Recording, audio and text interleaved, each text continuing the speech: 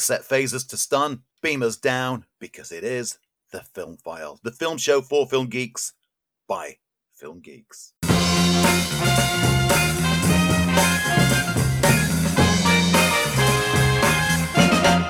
Hello, and welcome to the Film File. I am one of your hosts, Lee Ford. And I'm the other one. This guy over here, Andy Meakin. Welcome to the Film File. It's been a week. It's flown by. I just remember listening to the new show, and then we're doing the next show. Where has the week gone? Because I'm guessing, because I'm still in the recuperation zone, the recovery position as we speak. You've had a much busier and more intensive week than I have. I've just watched the second hand on the clock tick round as I'm not allowed to do anything until tomorrow. I can leave the house tomorrow. So you've had a crazy week, I know. Yeah, I mean, business has still been strong at work. Last week, the podcast got away with us a bit.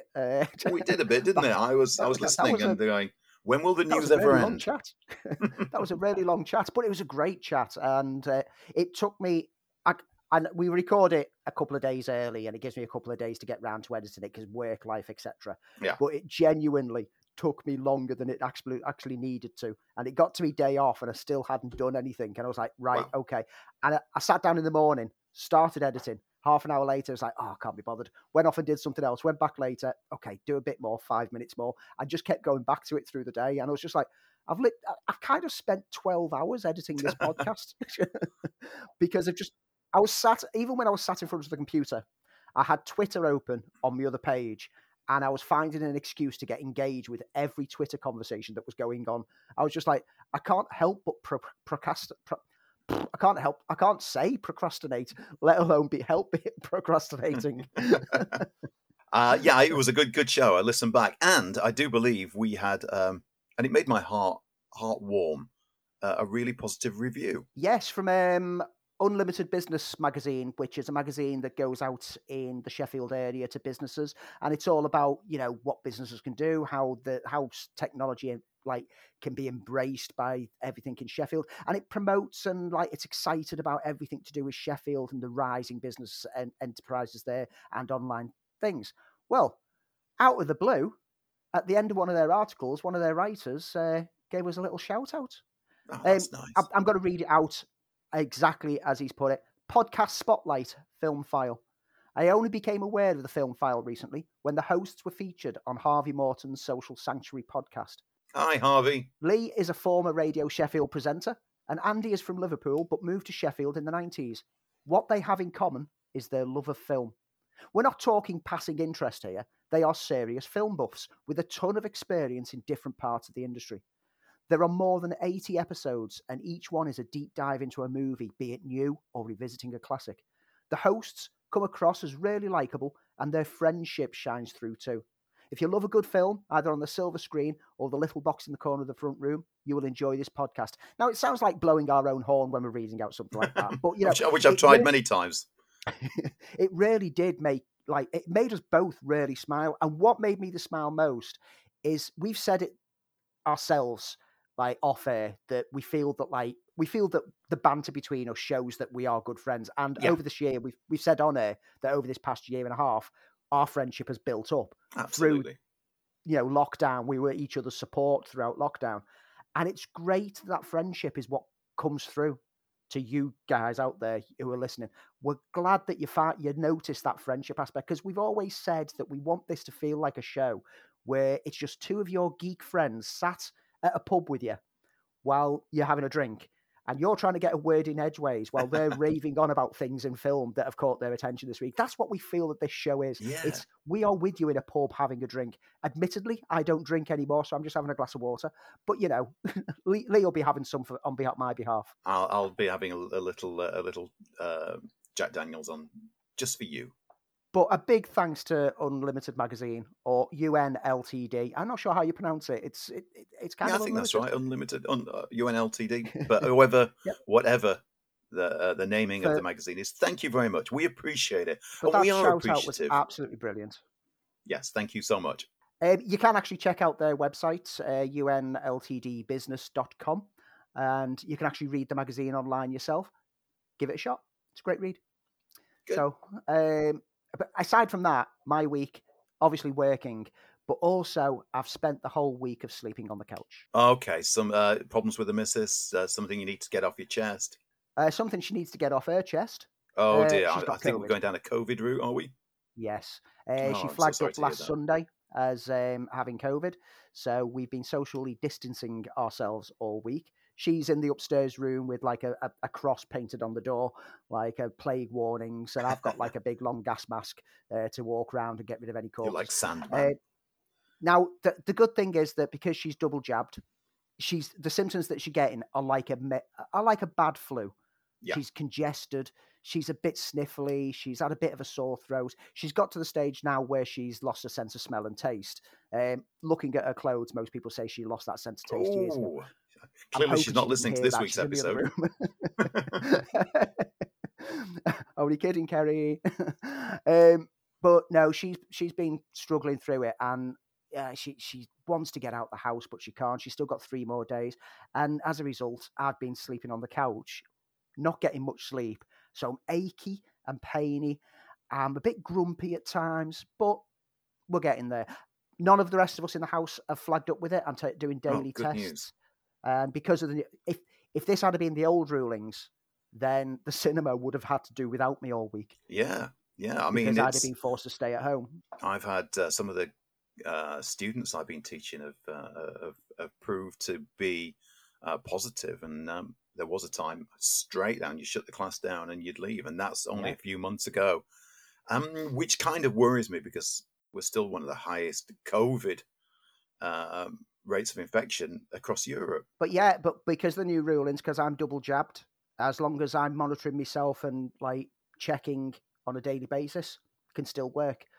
However, whilst I've been getting a bit more relaxed over the past couple of months working with all my colleagues at work, this past week I've been keeping a distance and I've been wearing the mask at all times because I'm aware that if I do end up contracting it, then I want to limit the chance of me passing it on to other people. Well, good man. It's good to see some social responsibility.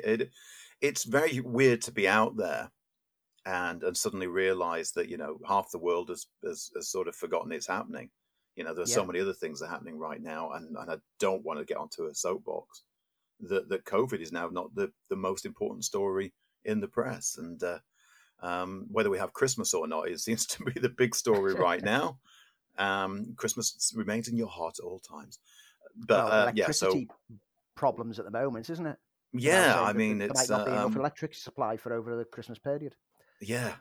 So many issues. It reminds me of that dark winter back in the 70s when Christmas was deeply affected. And I remember that because there was a Christmas movie on, and I can even tell you what it was. It was the Elizabeth Taylor Cleopatra, and they cut it down to run it over 2 nights because everything shut down at, I think it was about 9 or 10 o'clock. And so they showed it over 2 nights, the winter of discontent or whatever it was, 3-day week. Remember it well. Well, I was a tiny little lad, but I remember things like that very well, and how that affected us. But on a less gloomy note, let's move on to say what's in this week's show. And in this week's show, we are bringing you, of course, our usual selection of news stories from around the interweb. We'll be doing our deep dive into RoboCop, its subsequent sequels and reboot. Andy, you'll be reviewing the new family animated adventure, Addams Family 2. I've also got Voyagers, which landed on Sky this week, and another one of the Welcome to the Blumhouse films, Black as Night. And of course, we will be finalising our reviews of What If as the season finale aired last week. But before any of that, let's get back to Ground Zero and the news.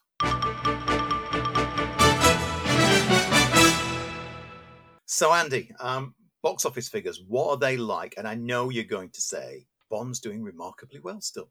It is internationally. It opened in the US this past weekend to $56 million, which is slightly less than the predicted $60 million that a lot of analysts were saying.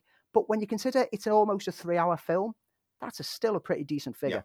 It's still one of the best debuts of the year so far. And MGM's own internal polling has discovered that 25% of the audience this weekend were heading back to the cinemas for the first time since the COVID pandemic broke Well, out. that's promising. And that's something that we've seen ourselves in the UK, with a significant number of people choosing Bond as their first chance to get back into the cinema environment and realizing, actually, we've missed this. So what's the figure on then? What are we looking at now? So internationally, Bond is still cleaning up, and it's now standing at $313 million worldwide. That's a very strong amount after just 2 weeks. And it's still yet to open in China. It doesn't open in China until the end of the month, and that's expected to be one of the largest markets. We've said and speculated that it needs around 800 million in order to break even on this. I think it's well and truly going to be on track for this now. Excellent. I think that, well, we say this every episode, that this was the film to reignite the flame of the box office, and clearly it has. And all it took was recognizable IP to do that. Yep. And I'm not saying that we said it here first, but we said it here first. We said it here first. This is going to become our motto. I think it is. I think it's a T-shirt, isn't it? I'm going to put it on the logo of the show. It's like I'll translate it into Latin and have it in Latin around the outside. So that's Bond. Is anything else sort of creeping up that's looking prominent in the box office? Well, it's not really prominent, but remember last week that we said how strong an opening Venom had? And I said we really need to watch the second week because I think this is top heavy. Because let's be honest, the first film was a huge success because people went out of curiosity. But the public response and also the critical response to the film was like, oh, that's a bit of a mess. And so it lost a huge chunk of its fan base after that one film. Last weekend, it opened to 90 million in the US and everyone was cheering, going, this is a huge success. And it's just had a 65% drop off on its second week. Okay, that must sting. Yes, which shows that, as we speculated, all the audience that rushed out for the first weekend were just that core audience, and then it's done. I'm not surprised. I'm not surprised, I'll be honest. Bond, we are hoping will follow suit with the international one next week in the US and hold over quite well for week 2 with a positive word of mouth and the enticement of it.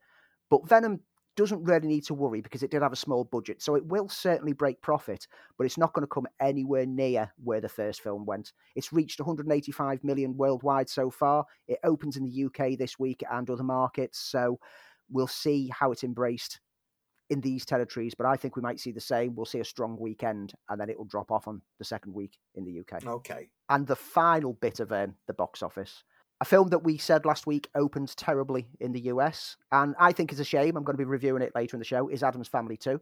It continued to drop on its second week. It's now at a paltry 35 million box office internationally. That's not even made back its animator's lunch at this point. Not even his pocket money. The film was day and date with streaming, as we said last week, and this is a theme that we're starting to see, that the day and date films suffer immensely. It opens in other international waters this weekend, including the UK. Maybe it'll find a home in the UK market, especially on the run-up to Halloween. But at the moment, Addams Family 2 looks like it might end up being the last Addams Family animated film because they're unlikely to make a third one after this. And we've still got Tim Burton's Wednesday series to keep the Addams Family brand alive. So moving on. It's a quiet week though, isn't it? It's quite a quiet week. I think a lot of news is going to come next week, particularly because, and let's go through what's going to be happening this Saturday. DC Fandom. Yes, this weekend is the weekend that geeks and fanboys around the world have waited for since this time last year when they last did a Fandom. They've teased us with the idea of what the lineup's going to be and what we're going to be getting some glimpses of and some information of. So Ezra Miller is going to tease the new Flash film. The film is actually in the can, which was revealed this week. Yeah, it's finished after all that time of pre-production, stop. It's finally done. It's in the can. So fingers crossed their tease is also going to include the first trailer and maybe some glimpses from set, which actually show what costume Batman's going to be wearing. Because let's be honest, we've got Michael Keaton back, and everyone wants that costume. If it's not there, there'll be riots in the street. Well, Keaton's already said that he's tried the costume on and it still fits. I'm so excited for this. I had no love for Ezra Miller's Flash when it was first introduced, but I got some love for it, and it was the only positive that I got from Zack Snyder's re-edited Justice League film, because I thought that did the character a lot more Yes, justice. I agree with you. And I'm looking forward to seeing him in his own film. I can't wait for this. Robert Pattinson's going to be there, Zoe Kravitz, and director Matt Reeves, who obviously are going to be promoting the Batman. Maybe we'll get another trailer. Maybe we'll get some more footage. I don't know. Well, that's the rumor, isn't it? I did see the little teaser that they ran where all the guests were, asking you to tune in. And there was a couple of tiny, I think, little glimpses of unseen the Batman footage. Jason Momoa and Yahya Abdul Mateen II are on hand to go through what's going to happen in Aquaman and the Lost Kingdom. Zachary Levi will be there, obviously, to promote Shazam! Fury of the Gods, another film that is pretty much in the can, and it's just going through post-production, so we should be seeing some footage this time. We've already seen the costume reveals in posters and promotional photos over recent months, so it's about time that we got something. Now, last year's event had Dwayne Johnson bigging up the Black Adam project, but only using concept art. Now, there's filming being taken place, so now hopefully we'll get to see a bit more detail of what we're going to get from this film. He's going to be appearing at Fandom alongside co-star Pierce Brosnan and also Quintessa Swindle, Noah Centino, and Aldous Hodge. There's also some sneaky footage of the Peacemaker TV series that's made its way into that little teaser. Yeah, because James Gunn and John Cena will be showing off Peacemaker. Bruce Timm, Matt Reeves, and J.J. Abrams will promote their animated Batman Caped Crusader. Kaylee Cuoco and Ron Funches will represent Harley Quinn. Which I'm loving. I'm loving, by the way. I'm loving the Harley Quinn animation. I love that it's just so bonkers. It's absolutely bonkers. And that's what you need from a Harley Quinn thing. Yeah. There's going to be stuff around Doom Patrol, Supergirl, The Flash, Superman and Lois, Batwoman. And also, there's going to be Grant Gustin's going to be there, Melissa Benoit, who both of them are coming to an end of their series. Yeah, Supergirl finishes first, doesn't it? Yeah, so it's going to be a tearful goodbye for some of these. I mean, I fell out of favour with a few of them because they suffered from like the 24 episodes like per season syndrome. Yeah, I was a great fan of all of them when they first started, but I found after about season 3 that I just kind of gave up as they became very soap opera-ish in their storytelling. I'm planning to jump back on board for the final seasons of both of them, just to see what kind of send-off they got. The Fandom's going to stream on Saturday at 1 p.m. US time, which is approximately 5 p.m. in the UK. If it's anything like last year, go to the DC Fandom website and you'll be able to stream it there. And it also streams on YouTube, Twitter, and Facebook. So if you're a fan of DC or comic books in particular, or movies in particular, just sit down, get it watched this weekend. If you're not, then wait until we talk about it next week, because I will be watching, I will be taking notes. I'm personally also hoping for the little mention of the DC Comics Infinite app rolling out internationally. Oh, okay. Because last year, the Fandom was when they rolled it out for the US. It's similar to like the Marvel Unlimited access to DC Comics on a subscription. But they said last year that it was going to roll out this year to the rest of the world, and it's not happened yet. So I'm suspecting they're going to do a drop of it at Fandom. We'll find out this weekend. While we're on the subject of DC, James Gunn has also confirmed this week that he's prepping another DC project for Warner Brothers. Oh, okay. The director who gave us The Suicide Squad is just finishing up the Peacemaker TV series spin-off, but he's confirmed the news on Twitter, but isn't divulging any details or hints. I mean, this is the guy who is great at keeping secrets, because there's still an undiscovered Easter egg in Guardians of the Galaxy that hasn't been found, and he's not letting anyone know what that is. You've got to find it yourself. So it's probably grown out of all proportion. It's probably something so minor that it's now it will be. It's become the holy grail of Easter eggs. But obviously there's speculation as to what kind of project James Gunn will go for. Look, it's James Gunn. It could be anything. It could be absolutely anything. Let's just wait for him to be ready to tell us what it is, because now he's back online and talking with his fans on Twitter and Facebook. Oh, the world is worth living in again. So I've got a little bit of Marvel goss, some speculation and some gossip. So Marvel Studios are rumored to developing a Monica Rambeau TV series, which I Yep. kind of always thought was going to be on the cards anyway, especially in light of her appearance in Marvels, the Captain Marvel Yeah. sequel, and a Ten Rings spin-off, both for Disney Plus. We know that there is a Guardians of the Galaxy 3 in pre-production right now, and the role of Adam Warlock has been cast and confirmed. Oh, yeah. So it's been confirmed by both the actor and the director. And who's playing it? Well, no one had this on their Marvel bingo casting card. Will Poulter be playing Adam Warlock in the third of the Guardians of the Galaxy series. So great actor, not who I'd necessarily thought of to play Adam Warlock, but he's such a chameleon of an actor, Yeah. and he's a darn good actor as well. That I mean, everybody would have, the good money was on Keanu Reeves. Everybody was saying Keanu Reeves, but I think you can never expect Marvel to go down the easy route and just pick the most in demand. I think the only time that happened was with Benedict Cumberbatch. He's beat out names that were getting thrown out like Reggie Jean Page and George McKay, who were all in the mix for the running for the role. For those who don't know who Adam Warlock is, he's a genetically perfect immortal cosmic being of basically he has powers to do whatever he wants. Yeah, I never know what defined what his powers were. Yeah, whatever they want him to do, he can do it. The same way that Captain Marvel can in the MCU, which that's my bugbear. But I don't mind it with Adam Warlock because that's what his character's supposed to be. He was very key to the Infinity Stones in the comic lore. That's obviously can't really take place in this lore because the Infinity Stones have already been dealt with. So it's going to be interesting to see how they bring him in.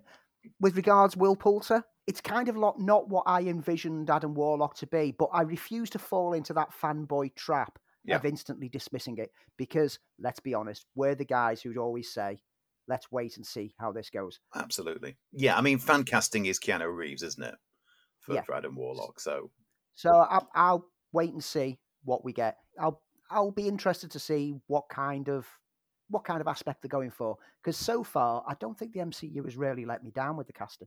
No, it's renowned for its great casting. I don't think they've ever really taken a misstep with casting. Even when they've made characters that seem so diametrically opposite what they are in the comics, it's kind of worked for the MCU. And on that subject, Catherine Hahn will be reprising her role as Agatha Harkness. Now, Agatha Harkness in the comics is ancient, grey-haired, wrinkly, looks like a prune. But Catherine Hahn is far from that. Let's be honest. She's delightfully, deliciously gorgeous. And she's got that, she's just got that edge to her. Anyway, I'm a huge fan of her. If you're listening, Catherine Hahn, I promise I'll stop stalking you. Come by, say hi. But say hi. But she's been given a spin-off. Well, we'll look forward to that. See where it goes. I mean, it's just everything at the moment is happening our way. Yeah. As well as her own spin-off series, which will spin off from WandaVision. She's also been mentioned for cameoing in other MCU projects. The babysitter for the Fantastic Four, anybody?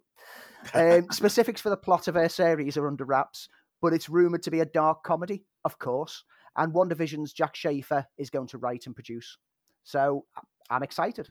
I'm very, very much excited. So talking of casting, we talked about this a fair few weeks ago, and we speculated that Cillian Murphy would be the star of Christopher Nolan's Oppenheimer. And it seems as though we were right. He is to star in the title role. Yep. He's worked with Nolan before.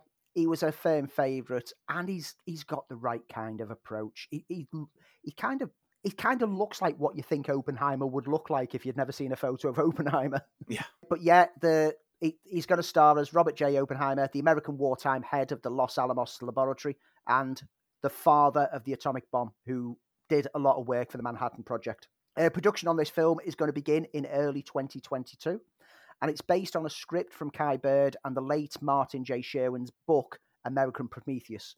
And we now have an actual release date that they're targeting, which is the 21st of July, 2023. So you can start counting down the days now. Yeah, and coming from Universal. Yes, it's a first film away from Warner's in quite some time. One other piece of breaking news. Did you know that we're talking of Addams Family earlier, that there's going to be a Metal Men in movie, and it's in active development. I wasn't aware of that. Who's behind it? Barry Sonnenfeld has confirmed that Ooh. he is, whether he's attached as director or producer, but he is attached to Metal Men. It's still early days. We don't know if it's going to be a movie or it's going to HBO Max, but Barry Sonnenfeld, who was up at one point to direct Spider-Man, has announced that he will be running the show on that one. I like Sonnenfeld's style of filmmaking. Yeah, I think he's got visualist. I mean, he did that all the way across the Men in Black series. Of course, he did it with the Addams Family, but he's developing it, and it's in his own words. It's not specifically necessary superhero, but even in Metal Men that I am developing is going to be a very specific kind of world. It's a real world. I always like things to be reality based, but slightly with a tilt to that. So yeah, interesting. We don't know what it's going to be, if it's going to be a movie or where it's going to be. HBO Max, but there is a Metal Men film or project in development. Maybe we'll get a concept announcement this weekend at Fando. Yeah, well, as it's come prior to that, who knows? Now, I've got my Funko Pop in front of me. And I'm sorry to hear that. Oh, because oh, I see what you mean. We're going yes. to talk about Pinhead. So the Hellraiser franchise, we've mentioned before that there was a reboot in the pipeline, which wanted to get back to the raw roots of what Hellraiser was. And they've announced this week the casting for the key character, the Cenobite leader, Pinhead. And it's been given to Jamie Clayton of Sense8. So a gender swap. Well, you say that. However, those who know the book, the short story, The Hellbound Heart, written by Clive Barker, will know that the gender swap already took place when Hellraiser was made. Because the character of Pinhead is, well, all the Cenobites are androgynous, but the character of Pinhead in the books is described as having a very feminine voice. So it's a female character. Now, obviously, there's a load of Hellraiser fans out there who've never even heard of Clive Barker, despite the fact he actually directed the film adaptation of his own book, and have never read the book, who are up in arms about how dare you have a female, and this is just tokenism to put a female character in such an iconic role. It's like, no, they said that they wanted to get back to the raw essence of what the story was. So they've gone back to the book. They're not just doing a remake, they're doing a readaptation of the source material. David Bruckner's directing, and he's previously submitted shorts for films such as the VHS series, and recently had 2 features, The Ritual and The Night House, which showed his skill with horror play. Okay. In addition, Clive Barker himself is actually on board as producer for the film, which apparently it's already wrapped shooting. This is another one of those films that they've waited until they finish wrapping before announcing all the casting. I like that. I love that they can still get away with doing this. The script came from a story by David S. Goyer, but let's not hold that against it, because it was given a treatment by Ben Collins and Luke Piotrowski, who were responsible for the screenplay for The Night House. So it sounds like it was in good hands. Excellent. I'm excited. I'm a huge fan of Hellraiser, the Hellbound Heart book. I'm a huge fan of Clive Barker. I'm a fan of the first Hellraiser film and the second Hellraiser film. Not so much any of the films after that, but I've always been interested and always wanted them to go back to it and give it the afterlife it deserves, basically. Oh, I see what you did there. I'm less of a fan. I think we've mentioned this before. Less of a fan because I didn't like that kind of playing with geography. Clearly it was set in Liverpool, but everybody was giving American accents, and it just annoyed me all the way through. But that was a time and a place. They used to do that a lot. There's so many films where you think, this isn't the States, this is clearly England. But I'm looking at you, Superman 5. Well, it was interesting. It was interesting with Hellraiser 1 and 2, because the first film was definitely set in the UK. I think it'd been relocated to London because there's some shots with the London Underground and Kirsty walking through them. But then when it came to the opening section of the second film, it was a New York cop who's investigating the house. And even when it first came out, I was like, hey, what? This wasn't America. But I just kind of went with it and accepted it because I was so loving what was getting presented on screen. Like I say, the later films in the series, forget them. Transformers Rise of the Beasts. Now, this is one of the many Transformers projects that we've spoken about over recent weeks, and this one is ready to start filming. It's coming from director Stephen Capel Jr., and it will be a 90s set sequel to the 2018 Bumble movie. Yes, it's been confirmed. It is definitely going to pick up the threads from the Bumblebee movie and follow that same kind of tone. That makes me excited. That's interested me more than just another bit of Bayism. It's been Yeah. a bit of a week for trailer drops. Did you see the Resident Evil Welcome to Raccoon City trailer? Yes, Yeah. I Should we did. move on? No, because I want to have a fangasm over this one. Oh, right. Okay. I detected from your tone that it was like, oh, but was I wrong? I sat and watched it. Sat and watched it with skepticism. I mean, I did love what the last films were doing, mainly because I do have a soft spot for Paul W.S. Anderson, which I've mentioned once or twice. But I also knew that what he was doing was not Resident Evil. But I approached this one thinking, oh, is it just going to be like low budget schlock? And I watched it and went, this looks actually quite faithful to the games. Ooh, this actually looks Yeah, quite they had the intriguing shot like the outside games. the police station from Resident Evil 2, which I'd noticed. I like the look of it. I like the set design. I like the style and tone that they're going for. It's no longer this high tech, like laser beam facility. It's now going back to the rawness of what those original games were. I'm on board and I'm looking forward to it coming out now. Other trailer drops are the After Party trailer, which showcases Lord and Miller, who we like a lot here at the Film File, their murder mystery comedy series. Anything with Phil Lord and Chris Miller, we are in. We will gravitate around. Absolutely. And the reviews have started to land for Ghostbusters Afterlife, and they're pretty positive. Yes, this is the film that we were starting to doubt it has ever been made, and we thought it was just some big scam to keep us all excited for something that they might make in 20 years' time. But no, the film is done, and some people have seen it, and reviewers are actually liking it. Yeah, I mean, I have a lot of faith in Jason Reitman. Looking at the stuff he's done previously, I think he's a very, very talented director, going right back to Juno. And if anyone's going to carry on with Ghostbusters, then I think it's in safe hands. But it sounds as though everything's been really pretty positive about it.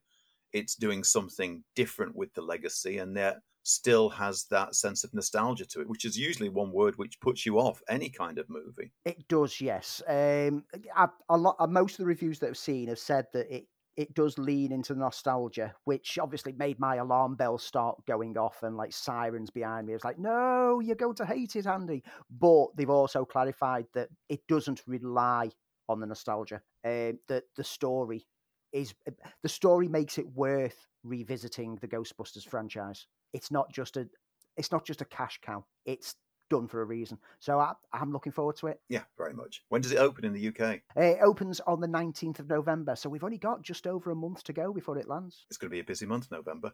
Andy, I think that's about it for the news. Not quite. Oh. Because we spoke about him last week when I did a review of The Guilty, but Jake Gyllenhaal is a very, very busy man right now. I've noticed that he's signed on to a couple of movies. So he's currently in negotiations to star in Guy Ritchie's next project, which is due to start shooting at the end of this year.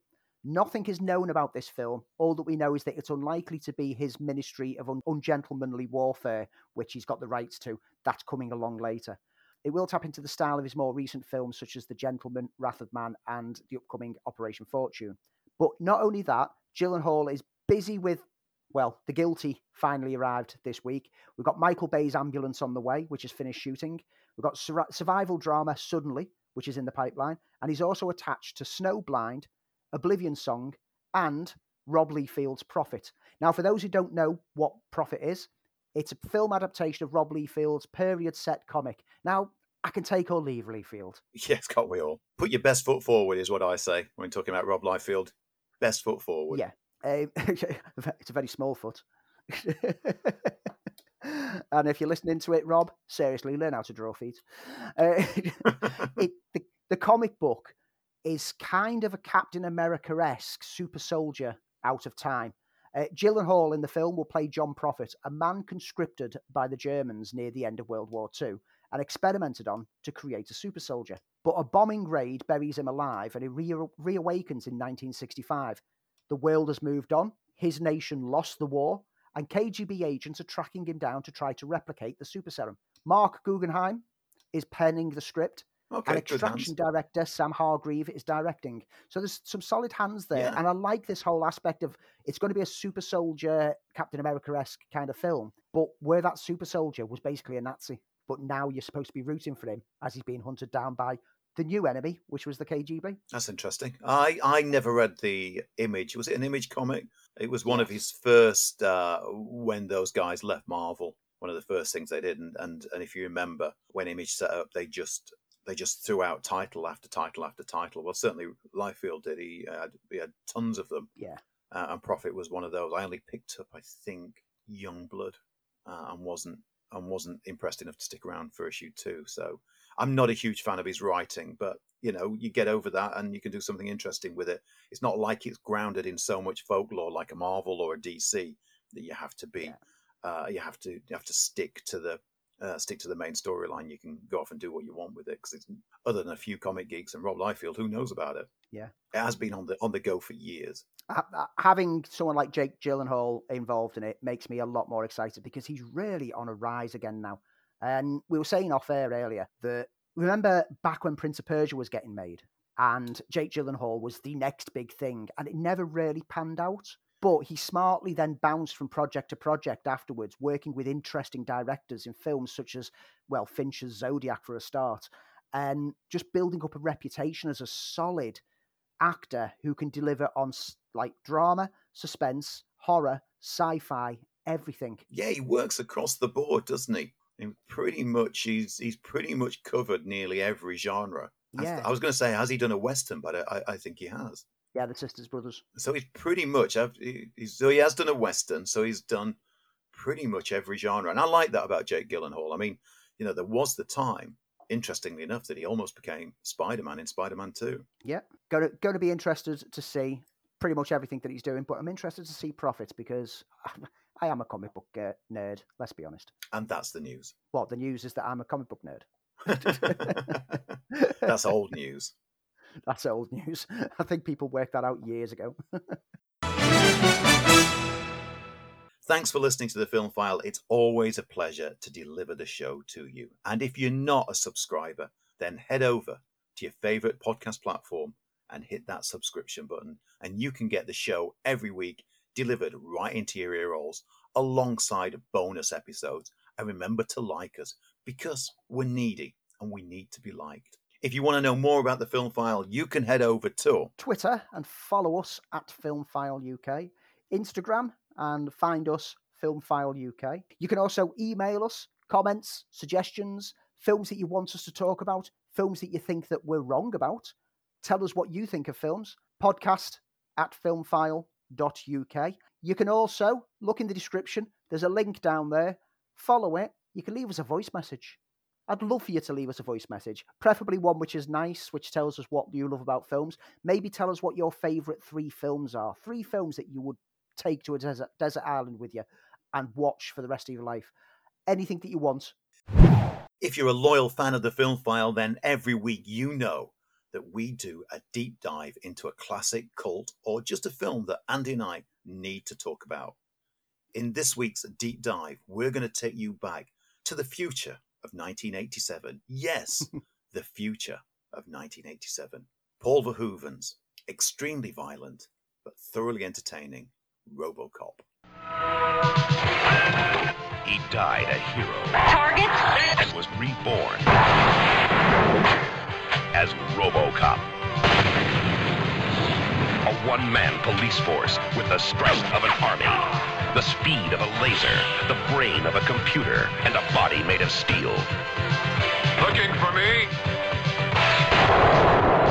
RoboCop, rated R.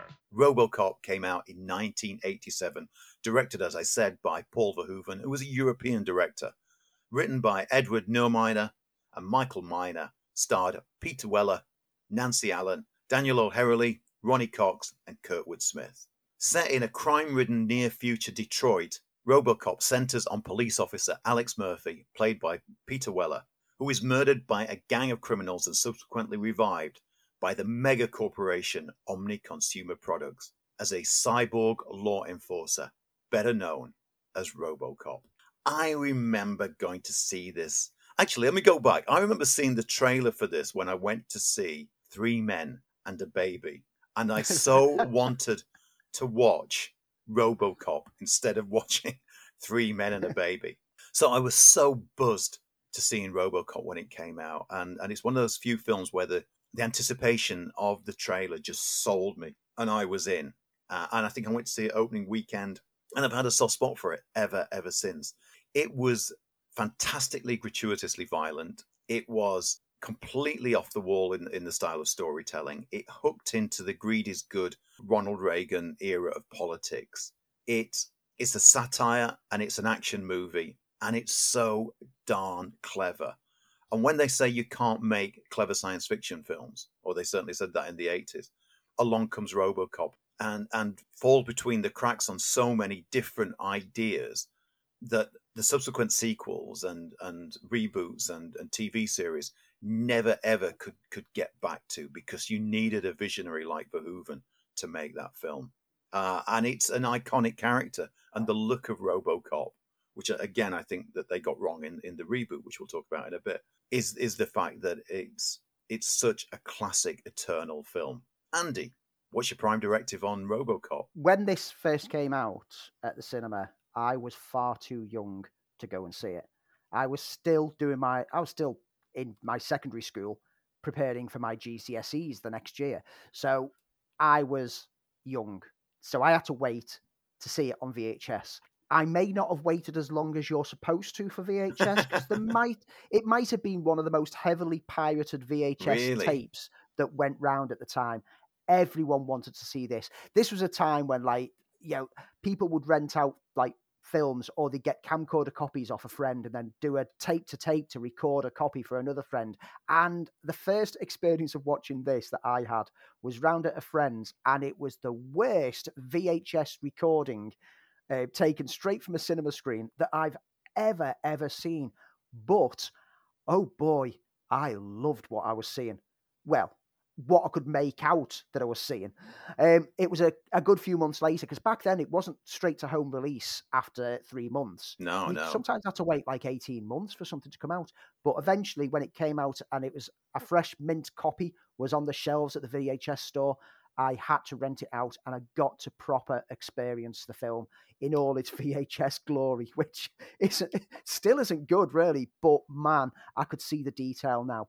And it was violent. It was foul-mouthed. It used blunt force to tell a story about corporate greed, corruption, and media manipulation in the guise of a wickedly fun action fest. Quotable dialogue throughout, despite this ultra-violence, or maybe because of the ultra-violence.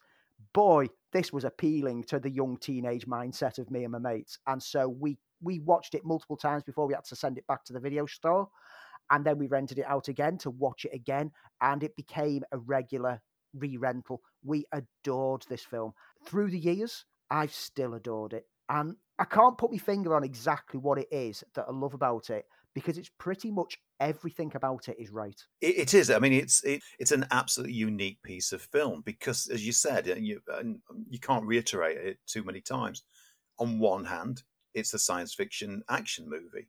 On the other hand, it's social satire. In another hand, it's talking about identity and the lack of identity, and then the corruption of corporate America. There's so much going on in it, and it shines a light up to films like Wall Street and the cynical times of the President Reagan's U.S. and the trickle down economics of the time. It's such a clever movie. It is an exploitation B movie, but why it's lasted and why it has that longevity, as well as the fantastic costume design for RoboCop and the use of practical effects for the majority of the film, it just has it still has a timeless quality that you can go back to this movie to this day and see elements that we're still talking about in the news. We're still talking about huge corporations, if not even more so than we were back in the 80s. And that's down to Verhoeven, and it's down to a very, very clever script. And apparently Verhoeven, once he read the first page, he was out. He didn't want to do it. And then it was insisted that he keep reading the script, because they said, read between the cracks. There's an awful lot more in this than just that sense of it being an action movie. And that's how satire works best.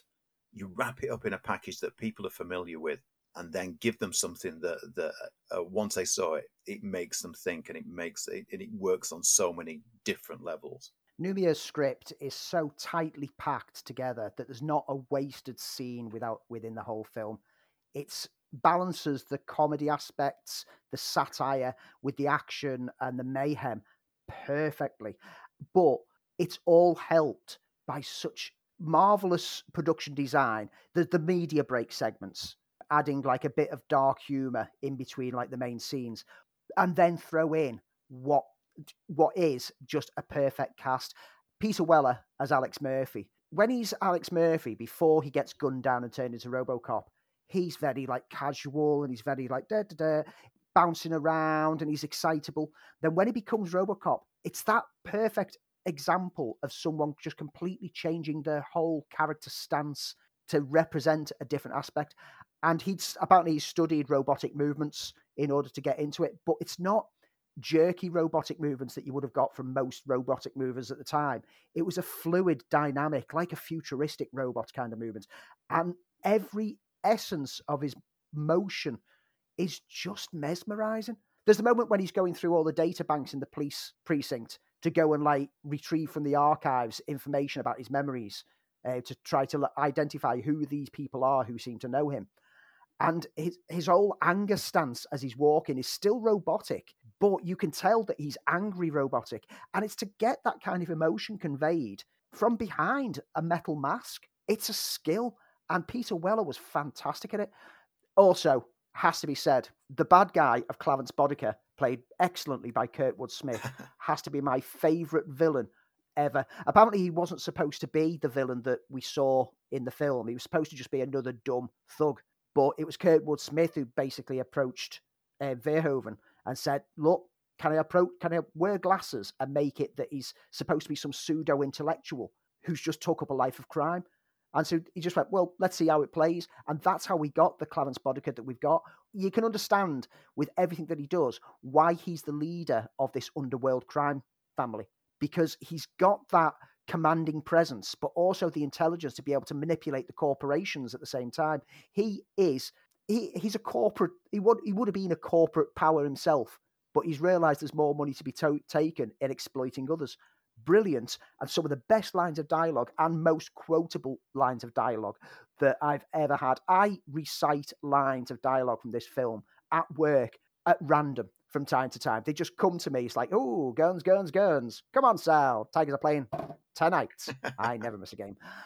You're on it. It's just everything. Like I said before, you can't pinpoint one thing that makes this film work.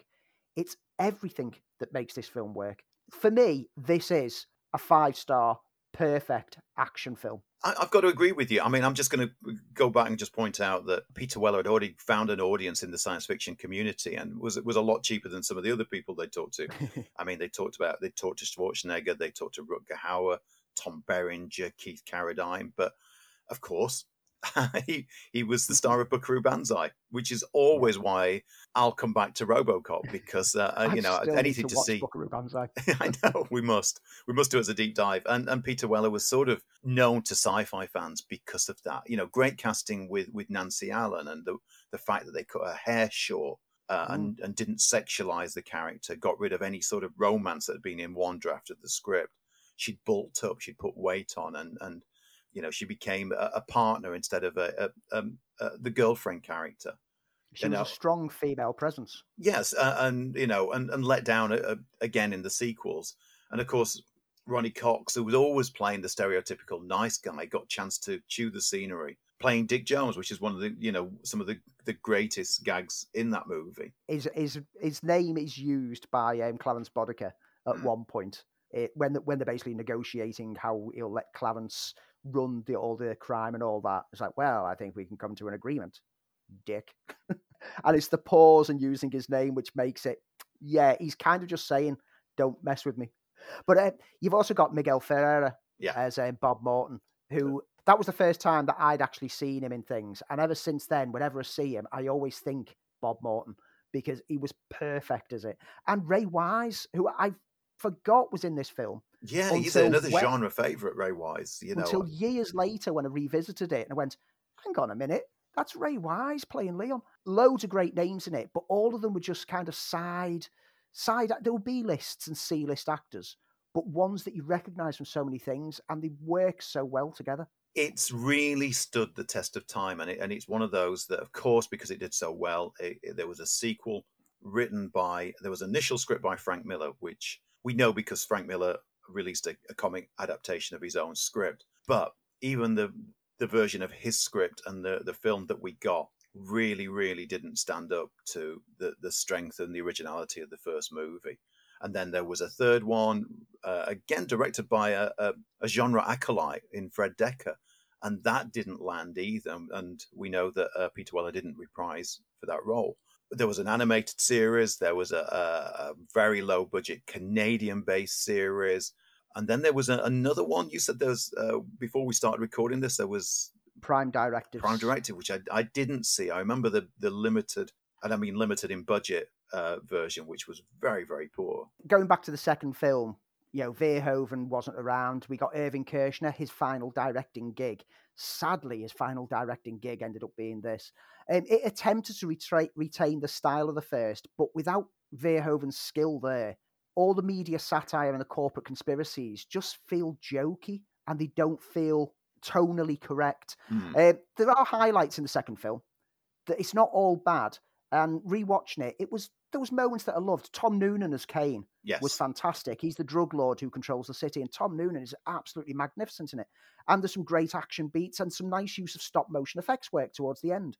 But the inherent problem in this, and you've already hinted at it, was Frank Miller's script.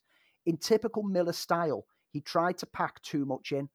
And as a result, the segments that just don't move the story forward, and it causes it to stumble. There's a whole 10 or 15 minute section where RoboCop is reprogrammed to give him like hundreds of directives, including like help old ladies across the road and things like that. And yes, it's amusing. And it's worth noting that Peter Weller relishes the dry comedy moment of that section and really gets into it as he's like posing in the police station going, "I'm feeling chipper today, Sergeant." But it's an utterly inconsequential 10 to 15 minutes of runtime that doesn't actually do anything for the story. The original screenplay, as anyone who's read the comic knows, that it had even more added in, and many of the ideas that were cut down ended up worming them way into the third film when Miller wrote that. And the third film, Weller was tied up with Naked Lunch, which is why he didn't return. The recasting was poor. Robert John Burke as Murphy lacks the finesse of Weller, and his robotic movement suddenly becomes very jerky and jittery and stoic. And the studio realized that people like me who were too young to watch RoboCop were the target audience. And so they made this film for the target audience. Yeah. It was all based on merchandising, wasn't it? Very much so, including a jetpack to give us a flying RoboCop, some samurai robots that attack twice in the film for no consequence at all, and are dispatched exactly the same way, both attacks. It's a pointless film, and it also does that thing that far too many franchises do when they get along and try to make it for the younger audience. They make a super smart kid as a sidekick character in it, and it's terrible. Now, I watched the third film when it eventually got released. Now, when it got released, I'd already played the video game of it that came out a year beforehand, so I knew the story, and the video game was so much better than the film that got released. And I then didn't watch it again, literally, until 3 days ago. And that's when I finally watched RoboCop 3 for the second time, and it was worse than I remembered. I've not gone back. Film. I've never gone back to it. Never do it. Just, I mean, for years I've owned it on DVD because I got the triple pack, and I could have sold the third disc as mint condition, but no one had wanted it. So I basically looked at it. I got RoboCop 1, RoboCop 2, and a free coaster. But like you say, the TV series, there was the Canadian production TV series that kind of went for the police procedural approach, and even had him teaming up with his father in a few episodes, if I remember correctly. I bailed after episode out, 1. Didn't you? I bailed at episode 1. I didn't know about the Prime Directive series. That's the one that sounds a little bit more interesting. Prime Directives was 4 TV movies of 90 minutes runtime each that tried to get it back to the feel and tone of the very first film. It tried to lean back to that kind of darker corporate world, but it just didn't have the budget to really do it. The first episode of the Prime Directives was actually an adaptation of one of the Dark Horse graphic novels. Okay. Because I remember when I watched that first one, I was interested and drawn in by the fact that I recognised the story. And I was like, oh, this is a good retelling of that. But then it kind of lost its footing on the next three. Not great, but not as bad as what RoboCop 3 was. Then that brings us to the 2014 reboot, directed by Jose Padilla and starring Joe Kinnaman in the title role, and also the great Michael Keaton as the villain. So we were talking about this when we were talking about doing our deep dive into RoboCop, and then we kind of discovered that we didn't mind it that much. And probably the worst thing they could have done was call it RoboCop. And instead of having giving it a life of its own, or trying to be a reboot, or even it could have been, in fact, a RoboCop 4 and been a cleverer film. But it's not that bad. It just suffers by comparison to the classic Paul Verhoeven film. Yeah, I rewatched this past week. I've rewatched everything RoboCop that I could get my hands on. That's my dedication to this podcast, ladies and gentlemen. I've got a lot of love for this film. I rate it quite highly because I distance it from Verhoeven's film. I pretend it's a completely different film. Like you said, the fact that it called itself RoboCop is the only thing that really fails in it. It's got a great cast. You've mentioned Michael Keaton and Joel Kinnaman, but Gary Oldman's in there as well, and they're all on fine form. Yeah, Abby Cornish, Samuel L. Jackson, forgetting this is a really well-crafted film with a good cast. But it comes down to it. It's not RoboCop and doesn't have the biting satire, and which is the first thing missing. But and I mentioned to you when we were going to do this, it could almost have been Marvel's Deathlock. Yeah, and that would have made it and given it its own identity. You could have played this as Deathlock and had something so much better, because I think audience would have bought into it. But the RoboCop comparison killed it dead. I mean, the story in this one is basically the same kind of thing. Officer Alex Murphy is, in this instance, an explosion rips him basically to shreds, and he's then given a new chance to be a cyborg cop going forward. But it's an exploration about what makes us human, the topic of identity. Alex Murphy is once again ripped apart and rebuilt to be a machine cop.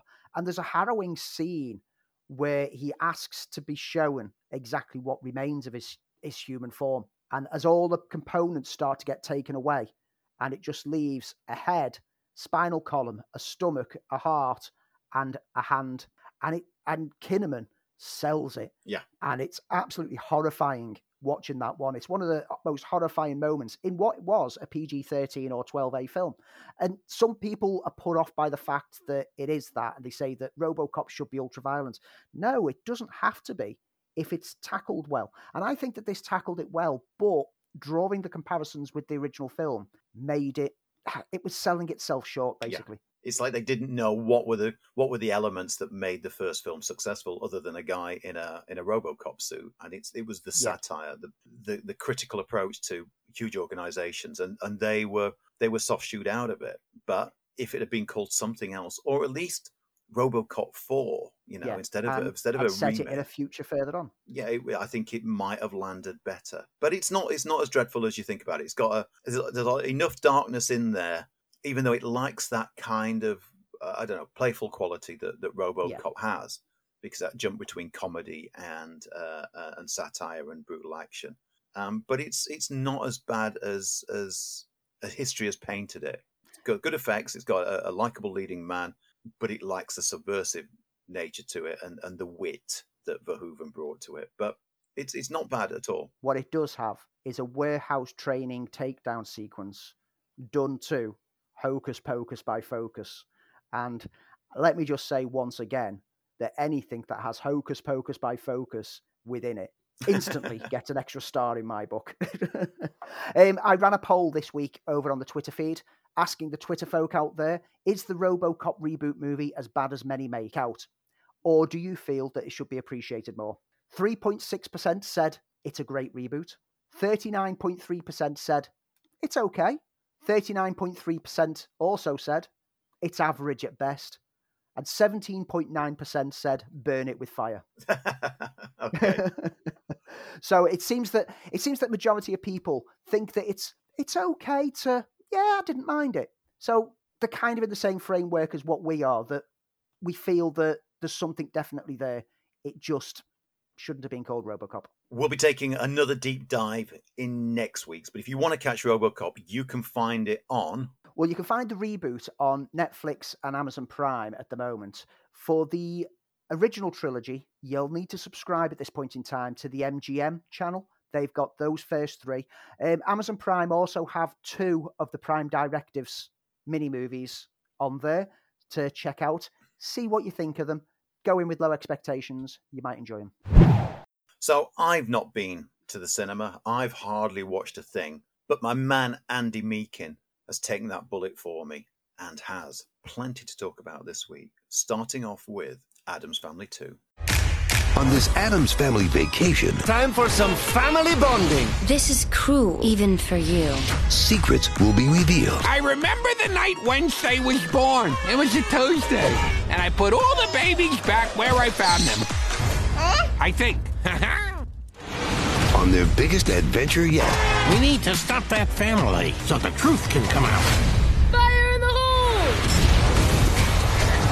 The Addams Family 2. So, Addams Family 2.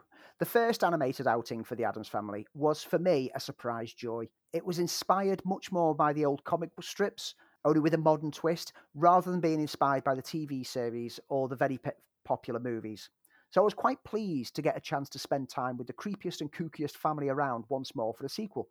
And this time, Wednesday is starting to have thoughts that maybe she doesn't belong in the family. And when a lawyer comes along, claiming that she was switched at birth and might not be an Addams after all, it all starts to make sense for her. Gomez, however, refuses to accept this and insists on a family road trip to bond the gang once more. This is National Lampoon's Addams Family Vacation, pretty much. A dysfunctional family taking a road trip because the father insists it will make them close as a result, and the added subplot of Wednesday believing she isn't part of the family, a scientist who's impressed by her work on genetics modifications, an experiment on Fester forming a running gag throughout the film. And I'm more than happy with what we got. It's an excuse for different hijinks in different locations. It's zany, and it's childish, and it's fun, and I had a great time with it. The voice cast are all solid, adding personality to each of the roles. Oscar Isaac as Gomez, Charlize Theron as Morticia, Chloe Grace Moretz as Wednesday, Nick Kroll is an excellent Fester, Javon Walton as Pugsley, and whilst Bette Midler doesn't get a lot to do in this film because Grandmama remains at home and has a house party, she still drops a few zingers of her lines. And that's not to mention the inclusion, once again, of Cousin It being voiced by Snoop Dogg, only with his lines recorded backwards. Overall, this is a film with a very young target audience. If you're willing to embrace the childish antics of the whole thing, much like the first film, there's a lot of fun to be had. If you're not willing to pretend you're 8 years old again, then maybe just wait for Tim Burton's reimagining TV series instead. But for me, I was all over the Addams Family, and I am definitely around if they're going to make a third one. Yeah, I had a good time with Addams Family. I know the original animated one got a bit of stick, and I know this has got a lot of stick, but I'll watch it if it comes onto streaming. I'm not adverse to it. I didn't think it was that bad, the first one. I'll stick around for the sequel. What else have we got? So next we've got Black as Night. Now, this is another in the Welcome to the Blumhouse series of films for Amazon, and this film sees a teenage girl with low self-esteem find confidence when she discovers that vampires live amongst her community and they're preying on victims. She teams with her friend, a boy that she's always pined for, and a very peculiar rich girl to take the fight to the monsters and attempt to clean up the neighbourhood. As with all Welcome to the Blumhouse productions, there's a social commentary aspect to this. This time the focus is on racial historical issues and politics. However, it is unnecessarily laboured here, and it only serves to diminish the film, taking away from what otherwise could have been a Buffy-esque vampire film with a bit of fun. The gang hunting the vampires bears some similarity to the dynamics of Joss Whedon's show. There's some small touches of Lost Boys ideas in here, and you get the feeling that the first-time director, Maritz Lego, just didn't quite know which ideas to work with and which ones to put to one side. There's some nice stylistic choices. It's not all bad. There's some great vampire design, and the set design really makes it feel gritty and rough-edged urban. But sadly, it's not enough to offset the lack of atmosphere and the complete absence of peril. There's a voiceover narration that doesn't help things either. The cast are generally appealing, but the overwhelming sense by the end of it is that there's a good film somewhere in here, buried under a pile of incomplete ideas. I'm still not drawn to them. Funny enough, I watched some of the Oats Studios on Netflix over the weekend, and while the production values are fantastic, they're the Neil Blomkamp's productions. I found them very unrewarding. They were a little bit alike Blomkamp. They are lots and lots of styles, some great ideas that just don't always gel into a coherent storyline. And then finally, Andy, Voyagers. your favourite 3 words in the English language. A Sky original. You look different. What are you talking about? You changed. Everything about you. You're not feeling what I'm feeling. A little jolt, a bolt, bite. Voyagers. Written and directed by Neil Berger, who gave us the intriguing and rather decent Limitless, and the less so engaging Divergent, Voyagers is a young adult sci-fi film starring Ty Sheridan, Lily Rose Depp, Fionn Whitehead, Colin Farrell, and a bunch of others who will probably also scrub this from their CV. Set in the future, and a new planet has been found for mankind to colonise. But the trip there could strain the psyche of the crew. It's an 86-year journey, which would require multiple generations. So a plan is formed to clone the crew in labs and then subdue their emotions via medication to prevent space madness. Along on the journey with them is Colin Farrell's scientist, who grew attached to the kids as they grew. However, when they discover the chemical subduing them, hey-ho, they stop taking it and society begins to collapse. This is nothing more than a modern interpretation of Lord of the Flies, and examinations of society when that society is in isolation, and how groupthink, rational and irrational emotional reactions, and the divide between morality and immorality is strained. Sadly, however, it is dull and lifeless throughout. Even when the cast of characters are supposed to be freed from the chemical shackles that kept their emotions in check, there's nothing in their delivery of lines that even hints at any emotion. And by the end of this film, which took its time coming in a most predictable manner, I couldn't care what this micro-society ended up at. Whether they totally collapsed or found order again, or whether the ship would arrive at the new colony. I cared nothing for any of the young adult characters within this whole mess of a sci-fi film, and was not surprised to discover that this was another Sky original. A flopped film that Sky have shelled out for once more. So anything that we've discovered with the term Sky Original on, please take that warning to heed. We'll bite that bullet for you so you don't have to sit through it. And when occasionally, and I mean very occasionally, one does land that is enjoyable, we'll be there for that one. But remember, we're biting that bullet for you. Well, Andy is. So what have we got? Are we still in Bondland, or is there plenty landing this next week? Well, at cinemas this week, Venom Let There Be Carnage arrives, as does Halloween Kills, the latest in the Michael Myers slasher series. Ron's Gone Wrong looks like animated fun for all the family.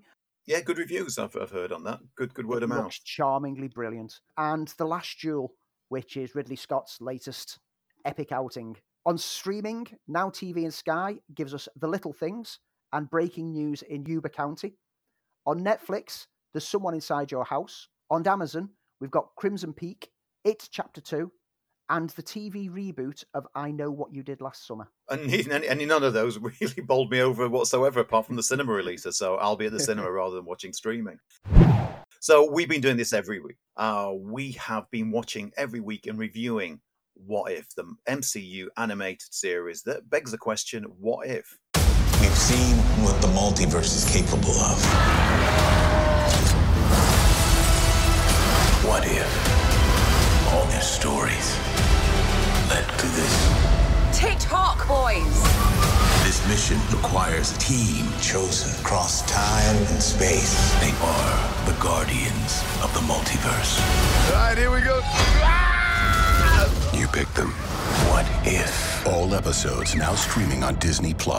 What If this week was the season finale, episode 9, with the title, What If the Watcher Broke His Oath? And it followed on from the, cataclysmic events of last week's episode as Ultron possessed the Infinity Stones and therefore threatens the fabric of the entire multiverse. And we get tie-ins from some of the previous episodes. So we got the return of Captain Carter. We got Star-Lord T'Challa. We got Party Thor. We got Killmonger. And we got Gamora from an episode that was supposed to land but didn't because of COVID, which I'm sure we'll get in the next season, all to take on the might of Ultron. And boy, and I said this with the previous episode, the animation in these last 2 weeks has been phenomenal.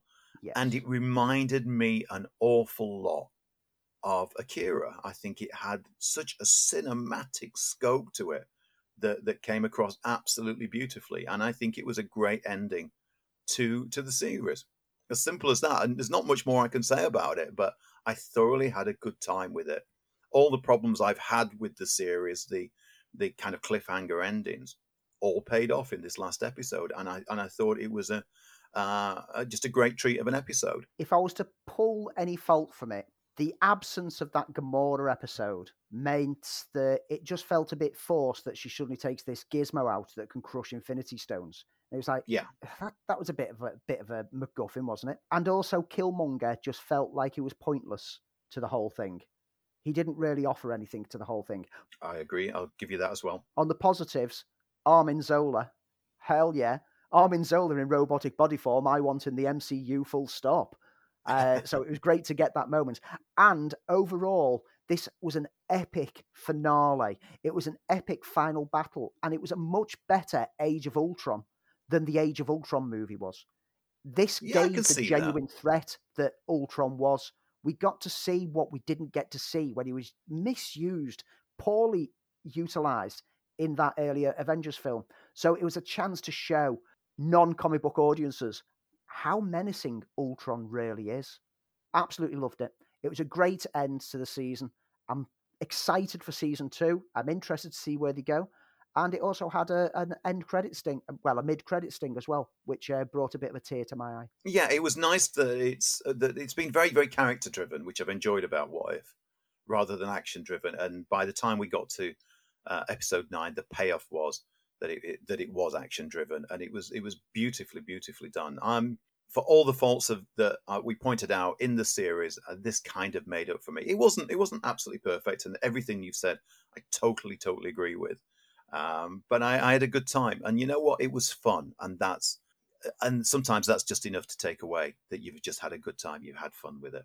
I look forward to season 2, which apparently is in the works with the missing episode as part of that. And that's about it for this week, folks. But before we go, and we do this every week, Andy and I will tell you about our neat thing, something that we've watched, read, heard, played with, you name it. As long as we've enjoyed it and it's been pretty neat, we'll tell you all about it. Andy, historically, always goes first. So, Andy, go first. So, I'm going to kind of cheat today because I was going to talk about Seinfeld all landing on Netflix because, man, it's a chance to revisit all of the seasons of Seinfeld. But then I watched the latest episode of Only Murders in the Building. And whilst we both covered that previously as a neat thing, I wanted to talk about how stunning this episode was because it was a silent play and it's so marvelously done. But then I saw the season finale of Ted Lasso. And so I decided I wanted to talk about that. And it's that point that I realised that what I want to present as my neat thing this week is just streaming TV as a whole. From allowing access to beloved classic shows like Seinfeld to modern-day productions that are artistically brilliant, Only Murders in the Building, or emotional roller coasters that defy their base sitcom roots, Ted Lasso, we live in a glorious age of entertainment. I can always find a new or old show to dip into on the streaming services. I adore finding something new to tide me over for a few weeks. Indeed, on this show, we regularly talk about the MCU shows. Whatever your bag, the streaming services have it for you. Get exploring. Feel free to message us with your picks of shows that you found via streaming, old or new, and I'll be sure to check them out because there's so much entertainment and it's all there, just a click on the remote control away. That's my neat thing this week. Well, my neat thing is down to streaming as well. And it's been out for a few years and I discovered it. And I'm not much of a binger, but I've had to binge this. And this was The Night Manager, starring Tom Hiddleston. I know it came out to critical acclaim. It was on the BBC. I never got a chance to see it. It was on the top of my list that I should watch it. Based on a John le Carré novel. I'm not going to go into the intricacies of the plot because it's just such a scrumptious-looking show. The director, Susanna Bier, really should have got the Bond job, and perhaps will still get the Bond job because she brings such cinematic quality to a BBC series. I'm about halfway through. I binged 3 episodes. I can't wait to get into the other 3. And I know it came out several years ago and to critical acclaim, but I caught up with it now, and I am loving The Night Manager. And it's on Amazon Prime. So it kind of backs up everything that Andy said. That's it for this week, folks. We'll be back again next week. Andy, I'm finally getting to see Bond this week. Yay! And we can finally talk about some of the spoilers that I have been avoiding. You've done well to avoid them because they are everywhere. I know, every time, even friends passing emails round, I've not had to read them because I've got a feeling that's where they're going. So I'll see you again next week for another Film File. Of course you will. Oh, and Andy, you're fired.